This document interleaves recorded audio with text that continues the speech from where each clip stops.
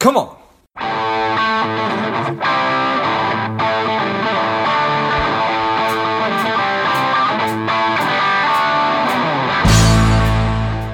Quick ask before we get started. Today, I am working to help people lead happier and more contented lives. My part of that is money. So if you enjoyed today's episode, or if you've enjoyed past episodes, please take a minute and leave a quick review on iTunes. Subscribe. That helps the show climb up the rankings and helps more people find it. So thanks a lot. Welcome to Money Savage, a savage approach to personal finance. This is George Grombacher, and the time is right. Welcome to today's guest, strong and powerful Lauren Zangardi Haynes. Lauren, are you ready to do this? Yes, I am. Excellent. Let's do this. Lauren is a CFP, a CIMA, and she is the founder of Spark Financial Advisors. I'm excited to have you on.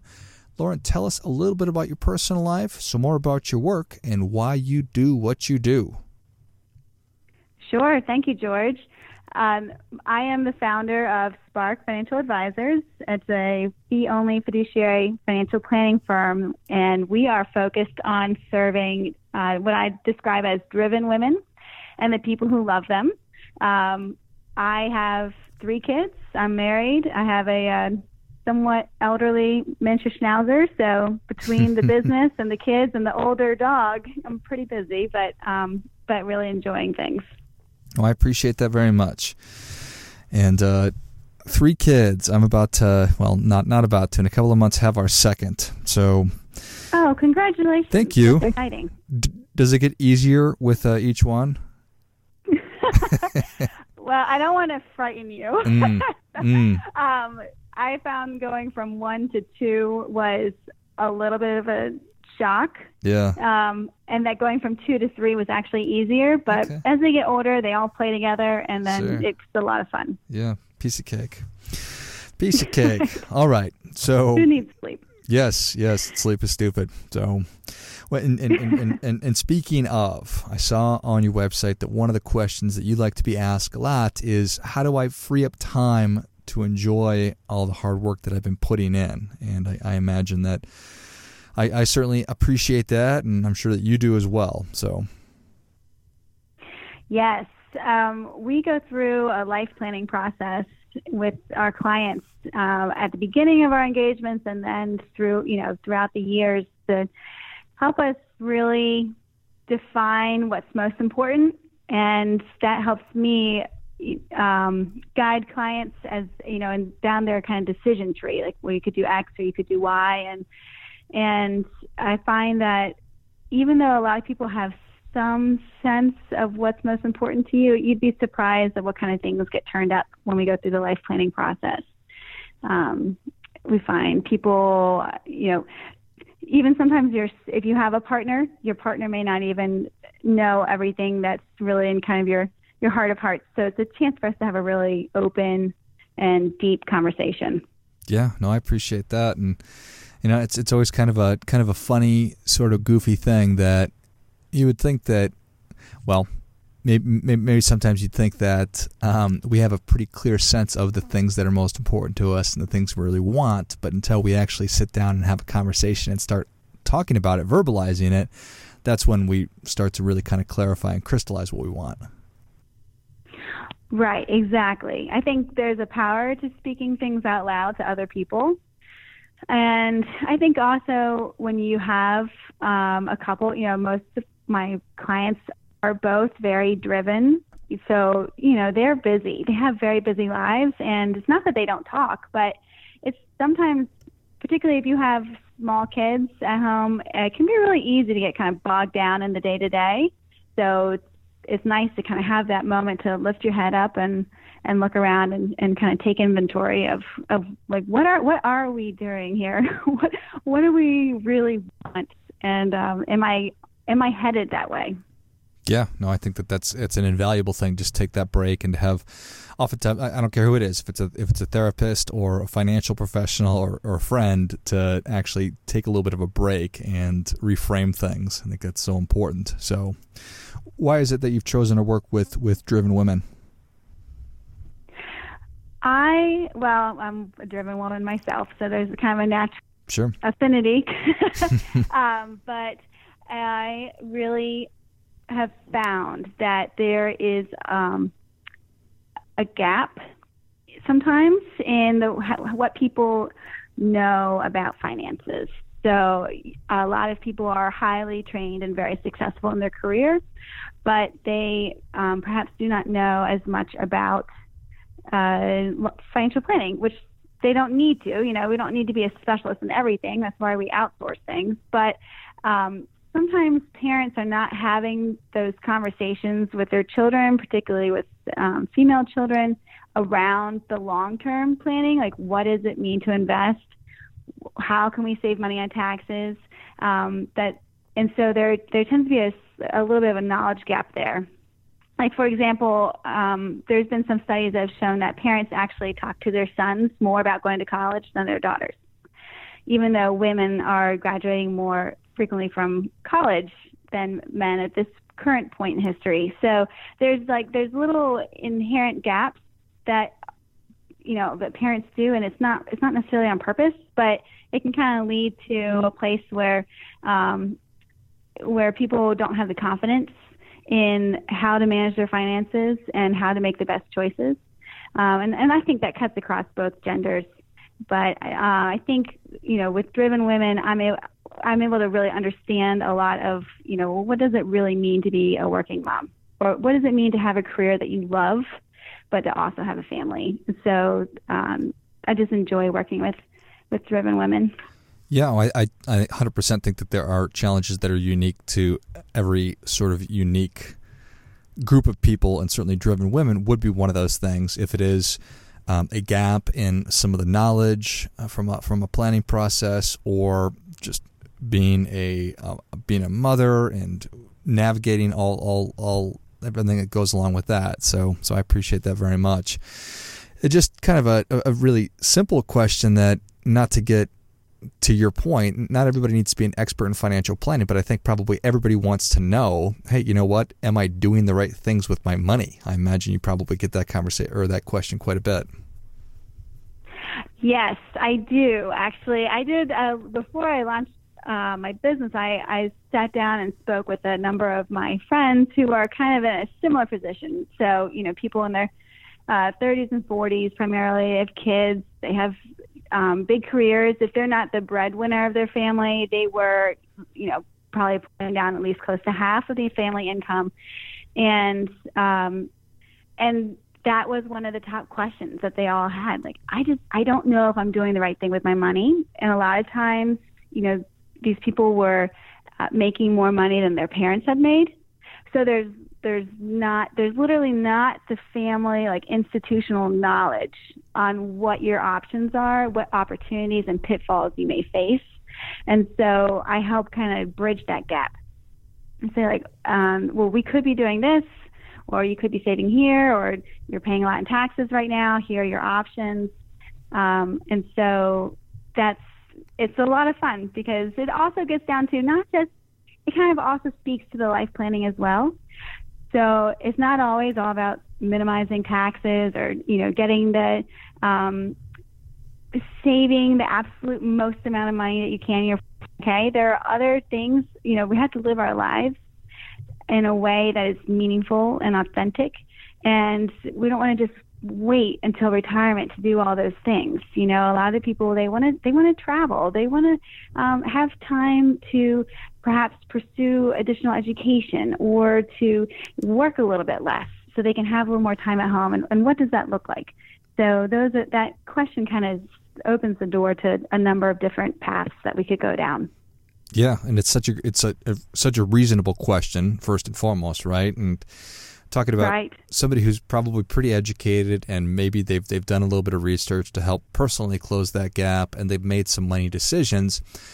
But even, no matter what, these 24-hour stream of all different types of media, from social media to certainly financial media, and you should be doing this with your money, you should be doing that, you should be investing in cryptocurrency, Bitcoin, or real estate, or whatever. It's like, okay, hey, I feel like I'm doing the right thing, but can somebody help me? Yes, absolutely. We're inundated with information. You can find out virtually anything on Google, but you don't necessarily have the confidence that is actually the right answer for you. And so that's kind of where I can help clients answer some of those questions for themselves. Yeah, and then also hold them accountable. So then it's like things change, but if it's, we come up with a response, we come up with a plan, and then maybe they come to me and they want to do something totally different, and that's fine. And we just ask the question, okay, this is what you told me was important to you when we sat down and went through your life planning process. Are those things so important to you, or have things changed? And sometimes things have changed, and that's fine. That's life. Things do change, but sometimes things have not changed, and we've just kind of gotten a little distracted.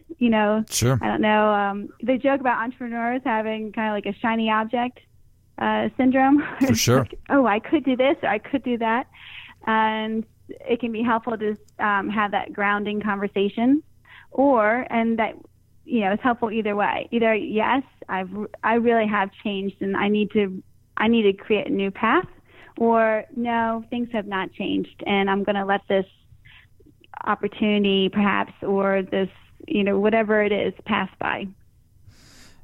Yeah, it's crazy to think that life wouldn't change, but it's certainly possible that you just sort of on autopilot, and the kids are getting a year older, and work's going just fine, and we're just in this rhythm. But it's so important to check in and make sure that you're sticking to the plan, or when life does change, as it frequently does, that we're actually making the adjustments that we need. So, right. With this life planning process, do you have favorite questions or sort of lines of conversation you like to have with people? So I used George Kinder's 3 questions. Went through some of that training just last fall. And he asked questions, the questions that he suggests kind of go along the lines of, if you had all the money in the world, how would you live your life? What would you change? What would you do differently? And then the focus narrows down to, if you had, just 5 to 10 years left to live, and then if you only had 24 hours, and it helps people kind of identify some of those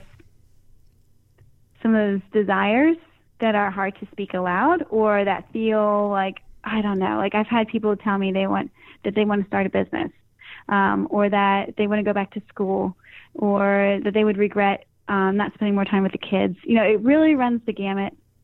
But ultimately, a lot of times it brings people back to family and friends and having those relationships that can be hard to maintain when you are really busy. But I have to tell you, one of my favorite questions that I think I like, because I believe it can give people really actionable things to do differently, like immediately, is helping people map out their ideal day. And then kind of depending on the flexibility, and our time, is mapping out an ideal year. But I like the ideal day question, because it always turns up things that it turns out you really could do. Do you know what I mean? So for me, it was, I wanted to have more time to have a specific breakfast with my husband, and I wanted to have more time to be active, like physically active. And so one thing that I did is that now I make sure that I stock my favorite breakfast. Yeah. And so then we can have it together. And it's a very small thing, but it actually does make me feel like my day is starting off well. And so I think sometimes when we do the larger Kinder 3 questions, it really takes us, it kind of pulls us out of our day-to-day, and then helps us refocus like on a big major direction. But sometimes those things can still take a little bit of time to bring about. And so that's why I like the ideal day, because I feel like it encourages people to make a more immediate change, right? Like, you don't have to do everything, but listen, like if you really want to eat healthier, or you want to, do you know what I mean? Like whatever it might be, that's something that you could take and implement right now. And so, because it kind of gets the ball rolling for people. I think it's such a easy thing to think about. I was just thinking about this the other day, just about, personally, it's like, if I could have just what would a perfect day look like for me? And let's be honest, that I don't know that I'd necessarily ever sat down and put pen to paper. I know there's certain things that I really have to do every day and that I want to do, but what would a perfect day look like? And so I think that that's such a cool exercise and such a simple and practical exercise that people can go through. Right, and I would suggest that anyone who is interested in doing something similar, don't let yourself off the hook. Be really specific. So don't chunk it into like morning, lunch, and afternoon. Like seriously, what time do you wake up? What's the first thing you do after you wake up? What are you eating? Who are you eating with? Where are you eating? Those kind of things. Maybe because I'm Italian American, a lot of my life revolves around food. But I just like to try and to get the most out of it. You need to take the time to be specific. Oh, I love that. I think that's excellent advice right there. Well, Lauren, Savage Nation is ready for your difference-making tip. What do you have for them? I would tell people to flip your mindset on what it means to have a wealthy life or to build financial freedom, and to consider ways that you can build flexibility into your finances every day, and to make those times that are most important to you, to really bring them into being. So go ahead and speak those things that you most desire out loud. Write them down, share them with a friend or a partner, and then hold yourself accountable to starting to live that life that you think about. Don't put it off. You should do it today. Well, that is great stuff. That definitely gets it. Come on. What do you mean when you say build some flexibility into your finances? What I like to help people understand is that when you have savings in different places, you are able to take advantage of opportunities that other people may not be able to take advantage of. So if it's having cash savings on hand, or if it's having, kind of front loading your retirement savings, or having a taxable investment account, a lot of times people think of financial freedom as the freedom to spend. But when we go through the life planning process, no one ever talks about buying things. Do you know what I mean? They might talk about traveling, things that might cost money, but they're not talking about buying things. And so I try and encourage clients to give themselves wiggle room, even if, I've seen plenty of high income earners that still live paycheck to paycheck. And when that happens, you're locking yourself into your job, and that's not real freedom. And so we're big savers, and we have everything, all the best opportunities that we've had have required some level of financial flexibility on our part. So whether that was when Chris went and got his MBA, and so he wasn't working, or when I worked a drastically reduced schedule after the birth of my second child, to starting a business. That all these things were really important to us, but we just wouldn't have been able to do it if we didn't really manage lifestyle creep and make sure that we had the flexibility built into our budget to make cuts when we needed to, so that we could take advantage of opportunities as they presented themselves. Got it. That makes a lot of sense. Thank you. Well, Lauren, thank you so much. Thank you so much for coming on. Where can Savage Nation learn more about you? Yes, I think the best place is to go to sparkfinancialadvisors.com. But we're also on Facebook under Spark Financial Advisors, and I'm on Instagram under Lauren Z. Haynes. Perfect. Well, Savage Nation, if you enjoyed this as much as I did, show Lauren your appreciation and share today's show with a friend who also appreciates good ideas. Go to the website, find them on Facebook and Instagram. I'll list all that in the notes of the show. Thank you again, Lauren. Thank you, George. I appreciate your time. And until next time, keep fighting the good fight, because we are all in this together. Before I go, quick announcement. I've been asked by so many people over the past couple of years about how do I start a podcast, that I've developed and released a course that will teach you exactly how to do that step by step, from figuring out the kind of show that you want to have to understanding how all the technology works behind it, and then how to get great guests and keep the thing moving and how to grow it. So if you're interested in that, check it out. You can go to georgegrumbacher.com/podcast course, and you'll find it there. You can just go to the website. I'll also list that in the notes of the show.